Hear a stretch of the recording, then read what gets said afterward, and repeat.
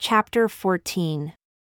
Hearken, O ye Gentiles, and hear the words of Jesus Christ, the Son of the living God, which he hath commanded me that I should speak concerning you. For behold, he commandeth me that I should write, saying, Turn, all ye Gentiles, from your wicked ways, and repent of your evil doings, of your lyings and deceivings, and of your whoredoms, and of your secret abominations, and your idolatries, and of your murders, and your priestcrafts, and your envyings, and your strifes, and from all your wickedness and abominations. And come unto me and be baptized in my name, that ye may receive a remission of your sins and be filled with the Holy Ghost, that ye may be numbered with my people who are of the house of Israel.